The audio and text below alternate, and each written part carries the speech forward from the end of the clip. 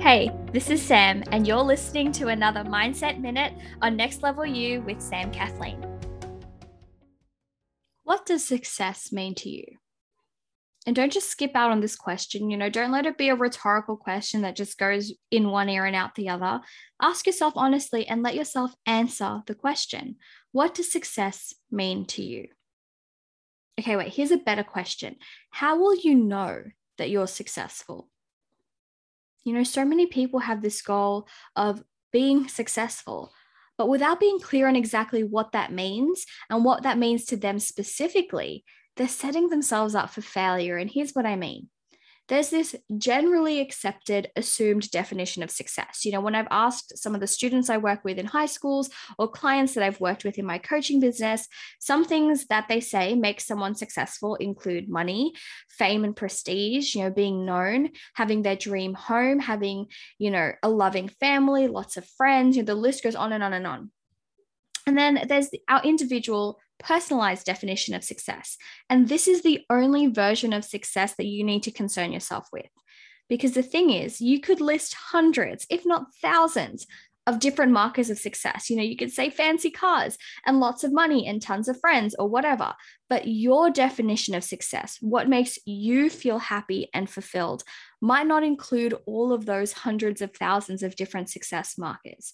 And the challenge with not defining success on our terms, the challenge with not getting clear on what success means to us personally, is that we go after success, but we never truly feel fulfilled. We never feel like we've actually achieved our success because we're chasing someone else's version of success rather than our own. It's this exact reason why you'll see celebrities or people with amazing achievements who are at the top of their industry, but they feel unfulfilled. You have people without the classic markers of success, but they feel incredibly fulfilled and incredibly successful. And the reason for this is because the only definition of success that matters is yours. Your definition of success gives you a goal, a vision, a target to hit, a journey to be on. The second you accept someone else's definition of success over your own is the second you concede to living life according to their terms instead of yours. And so my challenge for you today is to ask yourself, what is my own definition of success? Or put another way, how will I know when I'm successful? It can be a certain amount of money. It can be a certain scale of impact. It can be how you spend your time or who you spend your time with. It can also be the material things that you're able to buy for yourself or buy for the ones you love.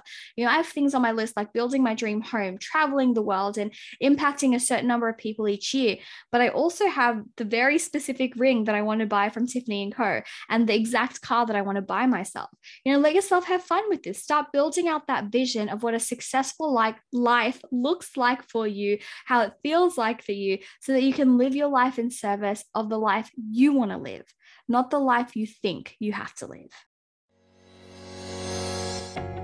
Congratulations, you've made it to the end of another episode of Next Level You with Sam Kathleen. I know that time and energy is so precious, and I am so honored that you chose to invest some of yours with me today.